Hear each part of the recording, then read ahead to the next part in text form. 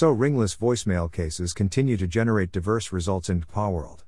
As readers know, Squire's TCPA team had a huge win recently when a state court determined that a case involving a single RVM could not be litigated for lack of standing. That was a first in the nation result, folks. But today another federal court found that a single RVM did not cause harm and granted a defendant's motion to dismiss. Interestingly, however, the plaintiff's own deposition testimony was used to seal the dismissal. In Matthew Dixon, Plaintiffs, v. Direct Energy, LP, et al., Case number 5:18 CV 182, 2022 U.S. Dist.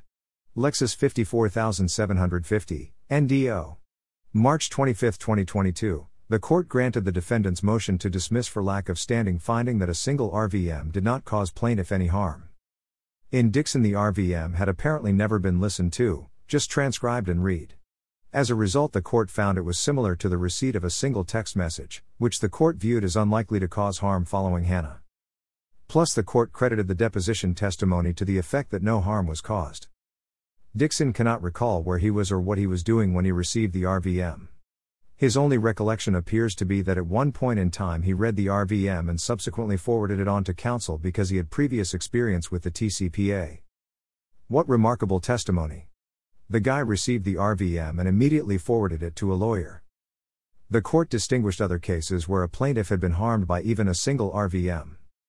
Unlike the defendant in Silbaugh, defendant here has successfully refuted the contention that Dixon was charged for the RVM or lost use of his phone upon his receipt of the RVM.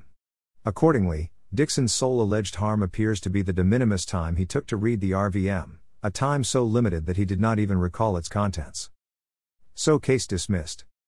While this is another great standing ruling, users of ringless voicemail technology should not get confused here. RVMs are definitely subject to the TCPA.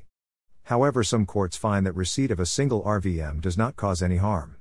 That is not a universal conclusion, however. The outcome will turn on the specific facts of each case. So blasting folks with RVM without consent is highly inadvisable.